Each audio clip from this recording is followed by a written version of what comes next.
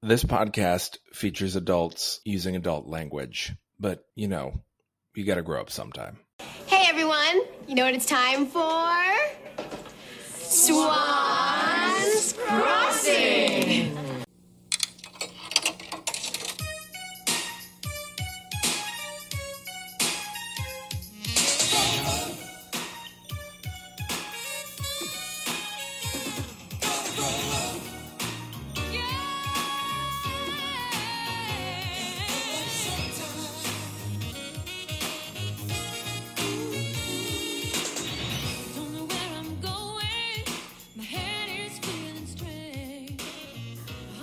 Oh, okay. Our levels look as good as they ever look. Which is not great. As good as we care to make them. I am so tired. What is going on? I've been awake since like 3 a.m. because Chupacabra, who's one of my cats, ate some plastic, like he chewed up a plastic bag apparently, and then he was barfing up pieces of it all through the night. Oh, nice! Yeah. But he doesn't just barf like a normal cat, he's very dramatic about it. So he has to get up and like roam around and go like, for like 5 minutes before he finally horks it up. And then after that, he gets really sad and he like sits in a corner and goes, Essentially what you're telling me is that Chupacabra is like an early film star from one of those, I've got the tuberculosis. I'm dying. It's going to take me like 45 minutes to die. Yeah. He's Excellent. He's very like, Sunset Boulevard. Oh, yeah. Oh, God, what is her name? Gloria, I can't remember. It starts with a G. I know her name starts with a G. Oh, it'll come to us at some point during this episode, and we'll be like, the woman! A couple of years ago, right before the pandemic hit, we went to LA, and then just to be cheeky, we went to the Wax Museum, because we wanted to do the most touristy thing ever, and I was obsessed with the wax model of her, because it was in that, like, Sunset Boulevard pose where she's, like, super... Yes. And I took so many selfies with it, it was great. I'm ready for my close-up, Mr. DeMille. Oh my god, yeah. Anyway. Yes. Hi, this is Gotta Grow Up Sometime, a Swans Crossing retrospective, and I'm Libby Grant. I'm Nathan Kessler-Jeffrey. And I have had no sleep. Nope. None at all. We watched episode 39 of Swans Crossing, and oh man, I can't wait to talk about this one. Oh, and it's an extra special episode because this is our 1-year anniversary. Yes, we've been doing this for a year. Why? I don't know. When we started this, I was like, Libby, I'm not sure. I'll give it a try. I think you originally committed to like 10 episodes to see how it went. Yep. But then you got sucked in. I did. I cannot stop watching this dumpster fire. Neither can I. It's, it's like, for you, it's like, oh, that burned out. I'm going to dump more trash in it and light it on fire again and rewatch the whole series. Which I can confidently say I will never do. Your loss. What did I think was going to happen? Because I feel like I got a couple right. Okay, let's go over it. You predicted that either the Baldy would be a friend of the family who'd been invited to stay in the Booth Mansion, or Glory would wake up, but there would be no Baldy in the room, and the poetry notebook would be gone! None of those things were true. Sadly, no. You thought Callie would start to associate the Baldy and Barrick working together somehow because of the cotton balls. I mean, maybe-ish. Yeah, I mean, it didn't happen this episode. There were more cotton balls. And there were more cotton balls. A lot of cotton balls. Yeah. And Callie is slowly piecing them together with Barrick. I feel like the logical conclusion to draw from this would be that someone is sneaking around with a preschool art project. It's like a Santa where they... Yeah, exactly. Yeah. You predicted, hopefully, this night would end and the next day would come. Thank God that did happen. Finally. That was like a 3-episode night. At last! You predicted JT would go back to work with Neil, but would be really bummed because Garrett made fun of his poetry. That's pretty much right. Yeah. Oh, yeah. Mm-hmm. Let's see. You thought there would be not much Saja. That was wrong. Nope. And you thought that Callie would go back to the Booth house at some point. That did happen. you decided that Sydney and Garrett would certainly have a conversation where Sydney tells Garrett that she has a plan and she's going to swap out Billy Gunn for Garrett when Mila is supposed to meet Billy. I mean, that was 50% right. Yeah, I'll take 50%. Man, I could never have predicted the reverse Cyrano that's going on.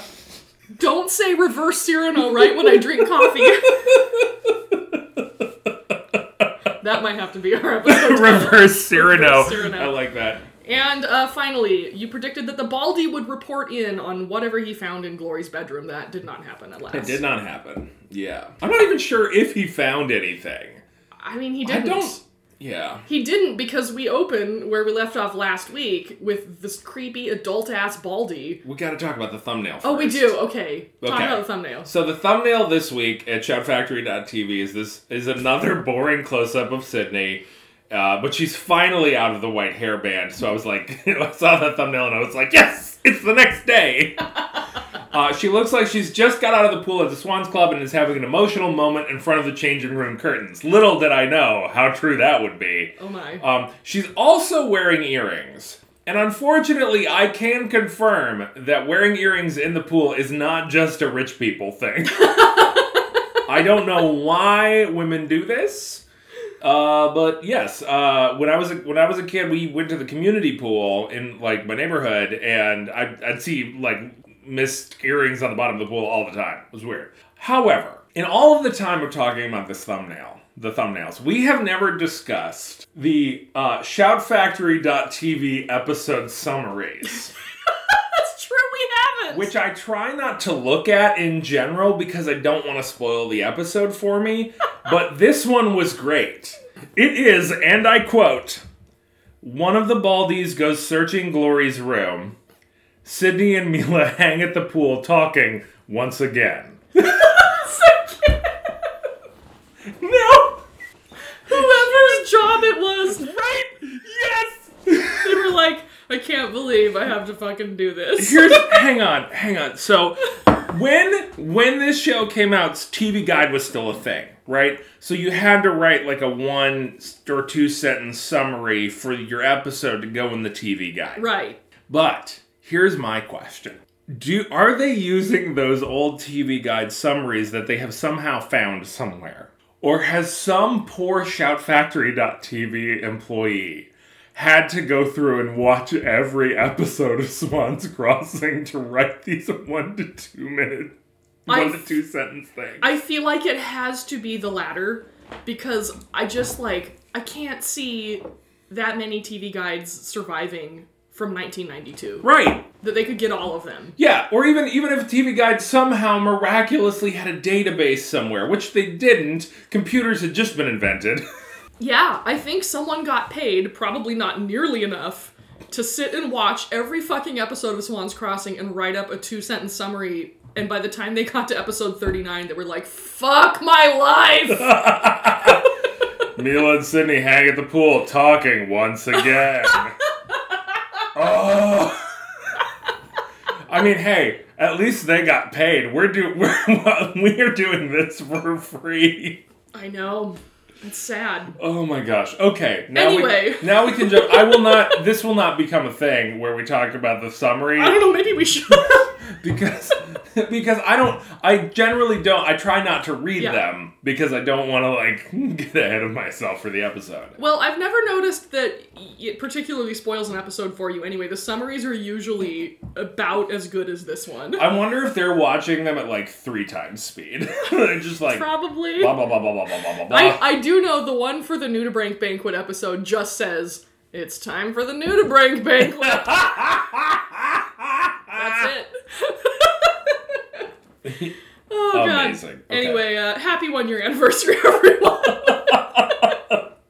We open where we left off last week, with the Baldy looming over Glory while this child is asleep in her bed. It's very creepy. He starts searching around her room for the poetry book, but he doesn't find it, and this sequence takes 1 minute and 21 seconds, which is entirely too long to watch a bald man search through a teenager's bedroom. Yeah, there's a lot of... The thing that I love is in addition to looking under like the tissue box or whatever, he looks behind all the framed photographs. He doesn't open the photographs to like look between the photo and the frame. Yeah. He just like is like, I will move this photo. It's like when I would lose something as a teenager, and my mom would be like, go look in your room for it, and I would just walk into my room and literally just scan the room with my eyes and be like, didn't find it. It's about that good. You know what? I still do that to my wife. So poor Courtney. What is the game? I played this game that's on the tabletop that he spins the thing. Don't know. I was trying to remember. It's not Sorry, because No. I went and looked at Sorry, and I was like, that clickety-clack of that spinny thing sounds so familiar. I don't know what this game is. I'm not 100% sure, but I think it's the 1980s edition of Life, the game of Okay. Life, but I don't know for certain. All right. I mean, I grew up Mormon, so I know all the Wholesome Family board games. Right. But I don't know for sure. Yeah. Don't laugh, that's my culture. I'm laughing because we also had a lot of Wholesome Family board games, and now that I'm older, I'm like, Monopoly is not a wholesome game. No, it's a violent game. It is a game about how capitalism fucks the world. I would argue, though, it is very educational in that regard. Oh, no doubt. Speaking of capitalism and rich people, we cut to JT's room. Before we do, Oh. the last shot is of the Baldy. It's focused, like it zooms in on him, and he has a cotton ball in only his right ear. In case you forgot where all the cotton balls are coming from. Right. Now we cut to JT's Thank room, you. where he and Neil are working on some computer stuff. Dear listeners, it has to be approximately 3 a.m. by now. Easily. Neil is muttering. He sounds very tired as I am right now, at least. And he notes that he has not had any sleep tonight. You know what would remedy that? If you just went to bed. Yeah. All of you children, go to sleep. I mean, I slept a lot as a teenager. I slept a lot more as a teenager than I do now. I don't understand how these children are all still awake. Like, the only thing I stayed up for was, like, lock-ins and sleepovers and stuff.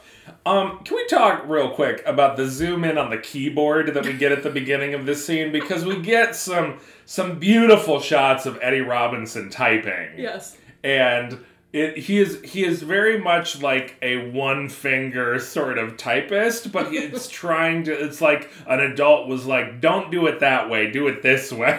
Yeah. You know? Oh, this poor kid. He's doing his best. Yeah.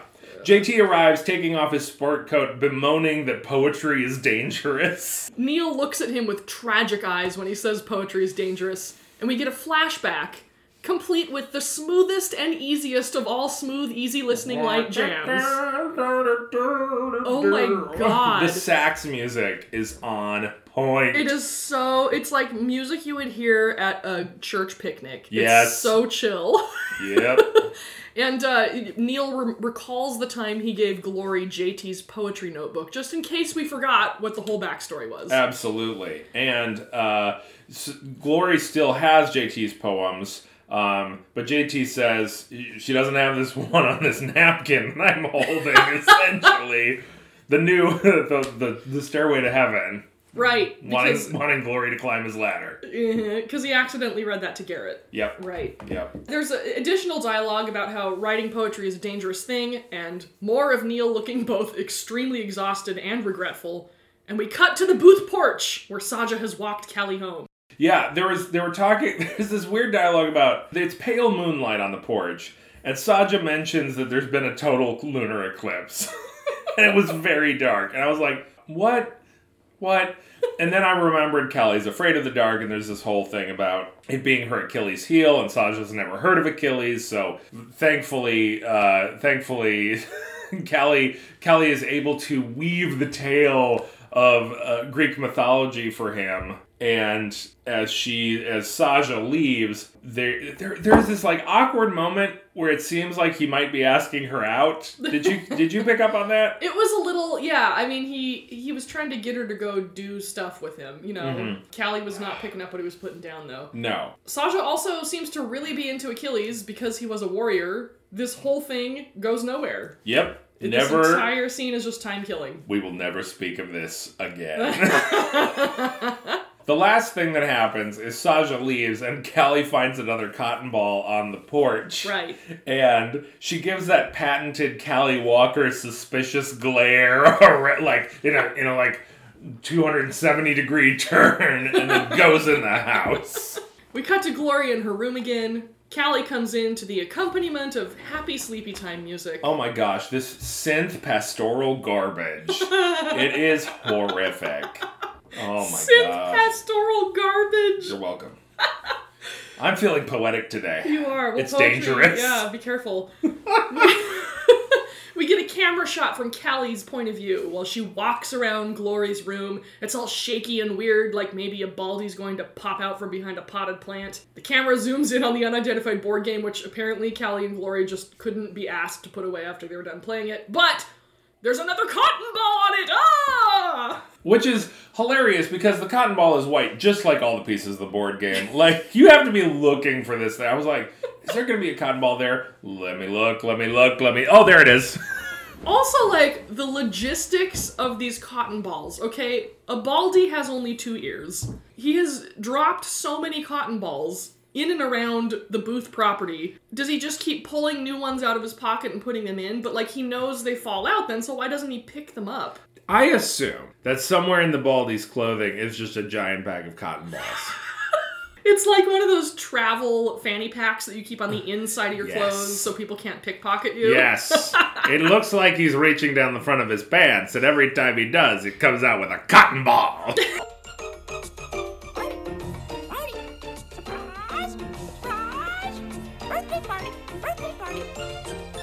She is beautiful to see. It's wonderful to be Mila.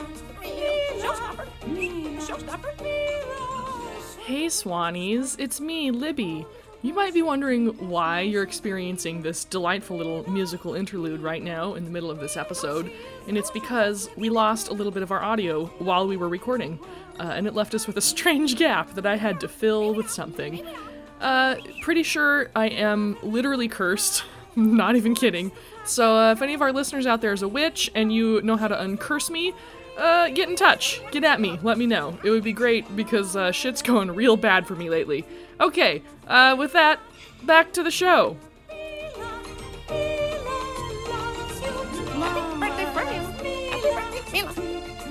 Okay, we're recording again. We're saved. Cool. We saved that. Okay. Anyway, Callie finds that other cotton ball. That's a good segue. Anyway, not like we lost a bunch of audio. We did. We lost a bunch of audio, but you know what? Who cares? I mean, they drop lines all the fucking time on Swan's Crossing. And we're not gonna go back and fix it either. Fuck no. Callie looks up quickly at the window with a Fabian shade. She can see that the window is open on the other side. Yes. We cut to the theme sequence and a commercial. When we come back, we are in what I have to assume is the day following the Nudibranch benefit. It is! It's the morning after. Thank God. Mila is starting to swim. Sydney seems to be giving her pointers, but only for a hot second because they immediately get out of the pool. I have to assume that 39 episodes in, this pool is disgusting at this point. They just had all the Nudibranch swimmers in there. Ugh. It's nasty. I hope it was an actual pool with like a filter and stuff and not just some water. But given the budget of this show, I'm not gonna bank on that. Yep. Oy, that's probably why they get the actors out really quickly now. Yep. Mila, as they're getting out of the pool, expresses her trepidation about disguising herself to meet Billy in public. Sydney is apparently much better at planning something like this. As they sit at one of the tables, there is an extra in blue trunks completely passed out on one of the lounge chairs behind them. Yeah. It's so good. Mila is, she mentions that Sydney might need more time to think of a better plan for meeting Billy Gunn. And Sydney almost says she doesn't have time, but she stops herself and says, you don't have much time, because Billy's going to be there in, like, one more day. Yeah, apparently Mila does not want to eat Billy. It's a weird Freudian slip. Mila does not want to meet Billy as someone else, like in some sort of like weird alter ego. Yeah, but like it's gonna be, you know, she still has the same face. It's not like it's not like John Travolta and Nick Cage swap faces. You know, it's still obviously her, just incognito. Oh my gosh. Anyway, Mila gets paged to take a phone call. And as she leaves, the curtain to one of the changing cabanas opens directly behind Sydney, and Garrett is just right there. It is unsettling, to say the least. He leans over her chair and says, "Whatever you're doing, Sydney, do it better." We get this glorious musical stinger as Sydney turns with her eyes widened and set in concern. Has he been hiding in the cabana all this time, just like watching them swim? I have to assume so. Ugh. You weird teenage horny boy. Garrett is so gross. Sydney is justifiably horrified and disgusted to find him there, and then my notes say, Garrett, whose frontal hair area has been blow-dried into a perfect rosette, says, "Whatever you're doing, do it better." The great line. Oh my gosh. I love it. Oh, God. We cut over to Glory bringing breakfast up to the bedroom for her and Callie. I assume this is because there's no set for the kitchen. And Glory explains that she's a sound sleeper as Callie asks if she had any strange dreams while fingering the cotton ball in her hand. Don't say fingering. I did literally, like, as I was typing that word, I was like, I feel weird about this. Do I want to say this? Yeah. Yeah, do it. Callie comments on how, like, amazingly normal Glory's breakfast is. So, like, what do they eat for breakfast on the sub? Barnacles? Like, what? I would assume. It's all fish-based. It's an entirely fish-based diet. My favorite thing about this scene is that the food on the tray is obviously not edible, as neither of them make a move to eat any of it. Right, it's probably great. like lukewarm orange juice and foam bread. That is 100% Sunny D in those glasses. It is a shade of orange not found in nature. Callie decides, inspired by the normalcy of this breakfast, she wants to know literally everything about Glory. What she does in the morning, where she goes, all of it. Glory thinks this is a little weird, but she plays along. The first thing that she does every morning is read from JT's poetry notebook. Oh, God. It's gross. She gets the book out from under her pillow as Callie seems amazed that JT writes poems. So we now know why the Baldy did not find the poetry notebook, because it was literally under Glory's pillow. Yeah, and also she notes that this is his new book of poetry, so there's another one floating around somewhere out there. God knows where she has hidden it. Yeah. Glory explains how Neil got her the book and JT was pissed off until he realized she liked it and liked the poems. He continued writing, and Glory says, "I understand JT the poet a lot better than JT the scientist." Speaking of scientists, we cut to a close-up of Albert Einstein in a frame, and the camera pulls back to reveal that JT is holding it and gazing at it. It's so funny. Yeah, JT and Neil are both in their baseball uniforms, by the way, too, so I guess it's another baseball game today or something? Well, we haven't had a practice, and the girls haven't come to watch. Do you even practice, bro? Neil is not listening to whatever JT is chattering about. He's still working on computer stuff, which I like to imagine he's been doing literally all night. Yep. No sleep, just constant. Neil prints out the equations for the heat shield that he's been working on so they can work on them at the game or the practice or whatever it is that they're going to. And as JT opens the door of his room to leave, Saja is right there, still in his ninja garb, doesn't say anything, walks into the room, and JT and Neil just spend the first few lines commenting on how cool the ninja duds are. Yeah, I guess maybe that's why Saja showed up. He wanted to get some props for his ninja duds. What are you doing here, Saja, and why does no one in Swan's Crossing ever knock? Saja remarks that he feels a new incarnation coming on, but he's not going to talk about it, and then he just leaves.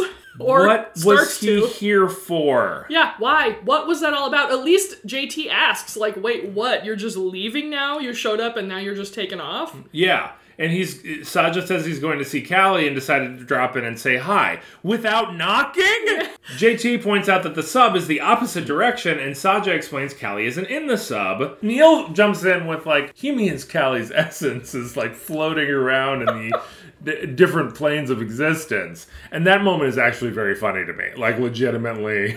Like, Neil's confidence of, I get Saja. I love it. It's great.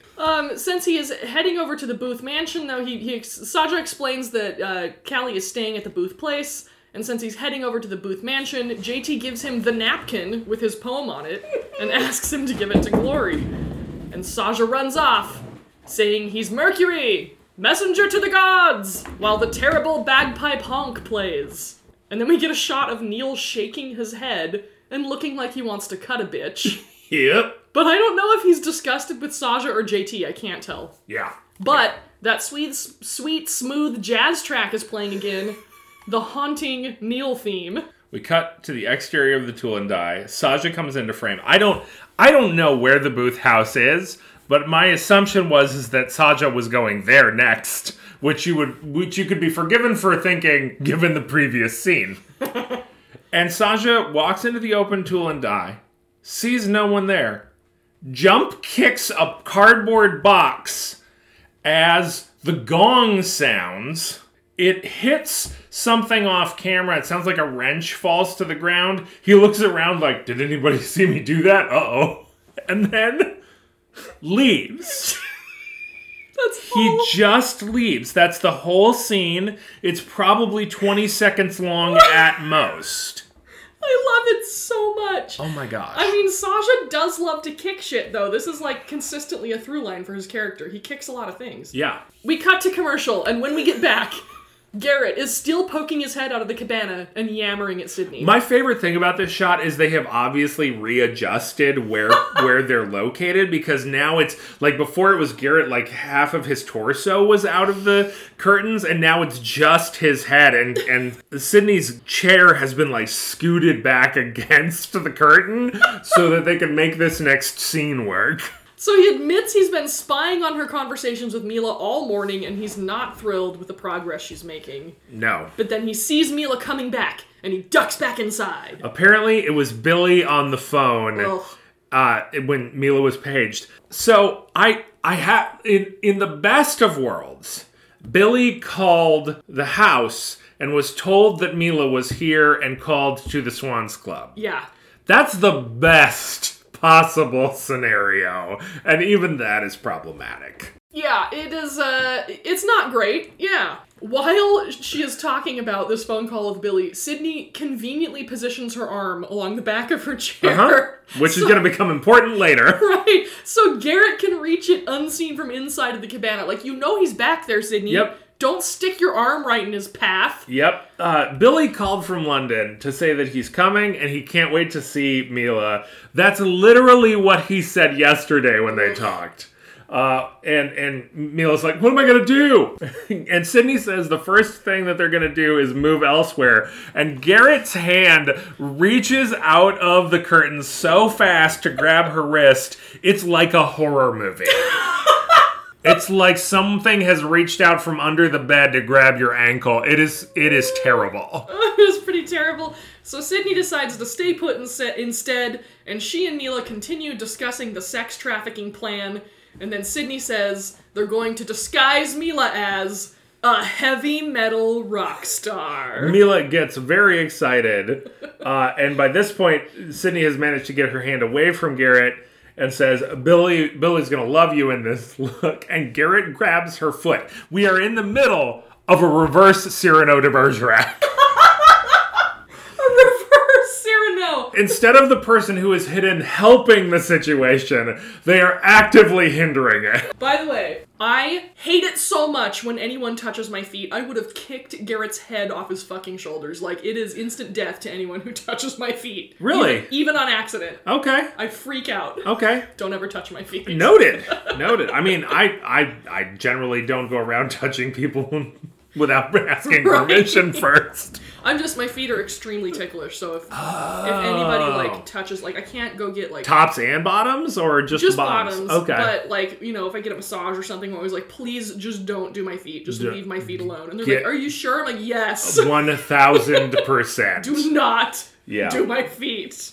Oh my gosh. I can't control myself. As Sydney tries to escape the grab, Mila acknowledges that the Countess will never recognize her in a heavy metal rocker outfit, but neither will Billy. So Sydney offers to call Billy and let him know what's going on, which seems to get Mila on board for the moment. Which is great. It's great. We gotta have a plan to get out of this scene. It chills Mila out enough, at least, that she starts trash-talking Garrett, which is funny as hell, because his Weasley ass is still crouched in the cabana just getting an earful. I really do love what happens to Garrett in this episode. Me too. It's very good. He retaliates by pulling Sydney's hair, which makes her shriek, and she tells Mila she thought something stung her. It should be noted that every time Garrett does something, the curtains move behind Sydney's head, which is exactly where Mila is looking, and we are really, really stretching the suspension of disbelief here. I know. I mean, I don't think they're trying to imply that Mila's just really dumb, but it kind of comes across that way. Yeah. Sydney says, well, maybe they're being too hard on Garrett because when he's good, nobody's better. But, like, yeah, how often is he good, though? He's evil. And Mila says, I think you've been in the sun too long. Garrett's a real jerk. And we get this shot of Garrett fuming inside the changing room as, like, this dark serial killer music plays. It's like, so good. He is definitely going to dismember one of them at some point. For sure. He folds his arms, like he just has this look on his face, like, meh. Yep. It's great. We cut over to outside of Swan's Cafe, where Gloria is still walking Callie through the excruciatingly slow and boring details of her everyday life as they walk past someone reading on the bench. I bet Callie's rethinking this plan now, because it is real boring to hear about Glory's life. Callie should have been rethinking it as soon as the floral print shirt came out, because she is dressed in one of Glory's shirts, and it is as floral and flouncy as Glory is. It is pretty great. Glory loves the fact that they're wearing similar shirts, though. She says it makes it seem like they're sisters, and then Callie gets this faraway look in her eyes. Probably because she has an actual secret sister who is evil. I love it. But then she says it gives her a whole new outlook on Swan's Crossing. And Glory says, are you ready for a glory day? And they head off as cute music plays, and we crossfade to Mr. Han in the library. Yay, Mr. Han! I love him. Here is my biggest surprise of this episode. Glory has come to collect her physics books, which I legit thought we were never going to talk about again. They have returned. Yes. Glory introduces Callie to Mr. Han, and she tells Callie Mr. Han knows everything, to which Mr. Han replies, and a little bit about them. I do not know what was supposed to happen with these lines, but it was not this. I think he knows a little bit about them being everything. He knows a little bit about everything, is I think what he's trying to say. That does not fempute. Okay. But okay. I'm gonna trust your word personness. That might be the way it was written, for sure. Oh, yeah. It just doesn't make sense. No, I agree. Anyway. But very little of this show does. Yeah. Why does he kick a box? Libby, why does he kick a box? You know what? I watched this yesterday morning, and I have been unable to not think about it. Listen. As I was watching the show yesterday, I was like, what am I going to use for the stinger at the end of the episode? Because hopefully all of our listeners know by now that if you listen all the way to the end of the episode, you get a special bonus recording from Swan's Crossing itself, which was like our favorite line. I think this one's just going to be the moment where Saja kicks a box and then runs away. It's not going to be great audio. You'll recognize it by the racist gong sound. Yes. It's not going to be a great audio moment, but it has haunted both of us since we saw it. Anyway, Mr. Han goes off to get a gardening book for Callie so that she can learn more about Glory's interests. And Saja, speak of the devil, comes running into the library. He gives Glory the napkin with JT's poem on it. Glory starts to read it silently, and Mr. Han tries to read it over her shoulder, which cracks me up. Yeah, that is probably my favorite part of this is Mr. Han like at the card catalog kind of peering over Glory's shoulder at the napkin.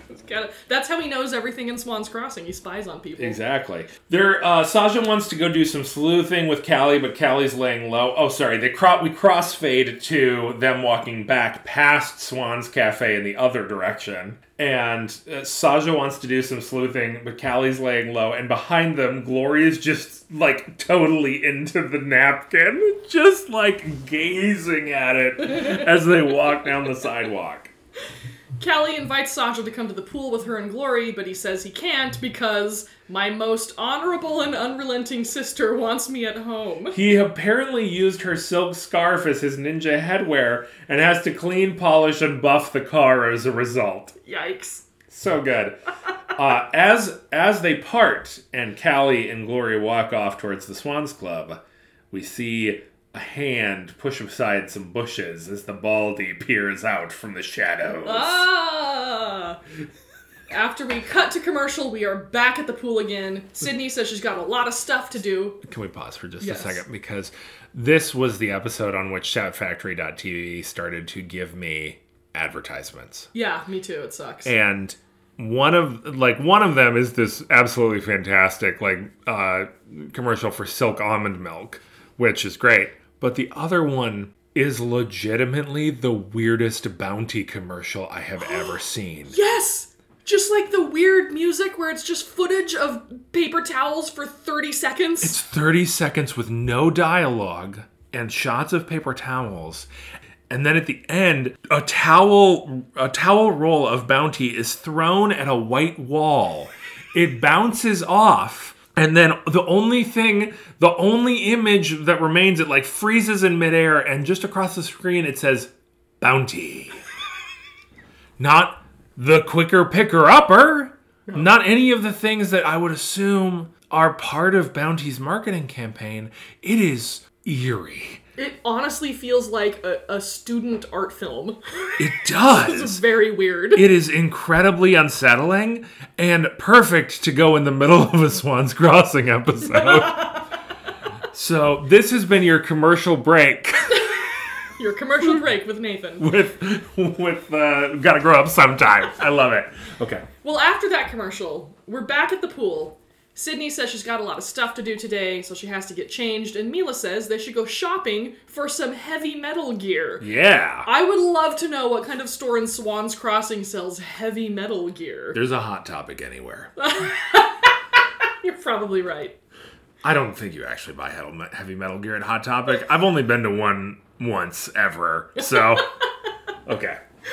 Sydney promises Mila will look wonderful, and Garrett's leg comes out of the cabana and kicks her straight in the ass. It's great. Yes. Mila seems to spot Callie and Glory entering the pool area, and it notices that Callie looks so much like Glory that she barely recognized her. The thing that I love about this shot is it's very obvious that the other actors are not on set yet.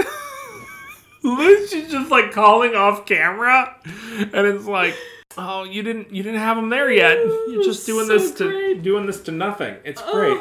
But Mila scampers over to check out Callie's new fit, and Garrett takes that opportunity to pop out of the cabana. He grabs Sydney very aggressively by the arm. I have a note about this. It is a little violent. Yeah, it's like assault. Yep. And he demands to know. She's like, what do you think you're doing? She assures him that she's doing what he wants and she needs some breathing space. And Garrett says, fine. I've got to meet my father and talk about our campaign. Their campaign. He's got to help his father with his cash flow problems. Garrett is about to walk off, but Mila comes back with Glory and Callie, so he ducks back into the cabana once more. He is trapped. He's probably been in there for at least an hour. Oh, definitely. And the shot of him like frantically looking around the cabana for an exit is hilarious. Also, my favorite pool employee is back in the background, picking up towels, getting the work done. Oh my God. Classic Meisner-trained actor back there. He is just living his best life. I love it. In it to win. He is legitimately, probably other than Sarah Michelle Gellar, the best actor in this show. think Eddie Robinson's also pretty good. But... All right, fine. They all sit down as Callie and Glory fill them in on coming from the library. This traps Garrett in the changing room. And the conversation shifts to the fact that the Walkers generations ago were farmers. But now the Walker estate is apparently all covered up. Right. It is, like, overgrown with spooky forest now. Yes. Glory apparently sometimes goes there to go rose picking. Yes. I love that there's just, like, these wild roses growing there now. It's very evocative. Mila asks Callie if she's been back to the old estate yet, but Callie hasn't. And Glory says Callie's too freaked out to go into the spooky old estate grounds because it's dark. Ooh. And actually, the thing that I love about this moment is that Callie is no longer sort of like nervous about being made fun of for this. It's like gentle, like friendly ribbing, which is a nice growth and progression from, the conversation with Jimmy and Garrett ages ago. Yeah. Somebody finds one of the gross old gooey Nudibrink toys and they start throwing it around. And Sydney takes the opportunity to duck into the cabana that adjoins Garrett's. Now, I thought she was going to try to talk to him through the cabana curtains. That doesn't happen. It does not happen at all. I think it's so good here. So, Glory's like, we could all have lunch here. Mila says, well, good for you. You already brought a napkin. And Glory goes, it's more than that. And she has this big, goofy, adorable smile on her face. And who is it that says everyone's entitled to their own little secrets? Is that Mila? I think it's Mila, yeah, and then we get the weird sequence of shots. Oh my gosh. I love this. It's like the camera just passes back and forth on everyone's face as they all sort of look musingly into the distance, presumably thinking about their own personal secrets. So, like, first it's Mila, and she's, like, smiling over Billy, and then it's Glory gazing at her napkin, and then Callie looking suspicious. Back to Mila.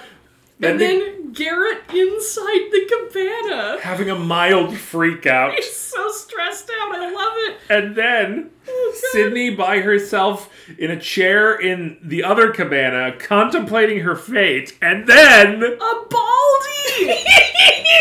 In another cabana, what the fuck? He stands up, sneering, and looks straight down the barrel of the camera when we freeze and roll credits. It's so good. The last, I don't know what I was expecting, but this was not it. It is a really good end to the episode. I also want to point out that it is definitely not another cabana. That is the same cabana they have moved Garrett out of and shot the Baldy in. Oh shit! Maybe the Baldy and Garrett are the same people. That's possible. He shapeshifts. It's possible. Well, who was our psychopath of the week? Oh, Garrett, 1,000%. Garrett, so definitely. creepy and violent. No argument on that. Ugh.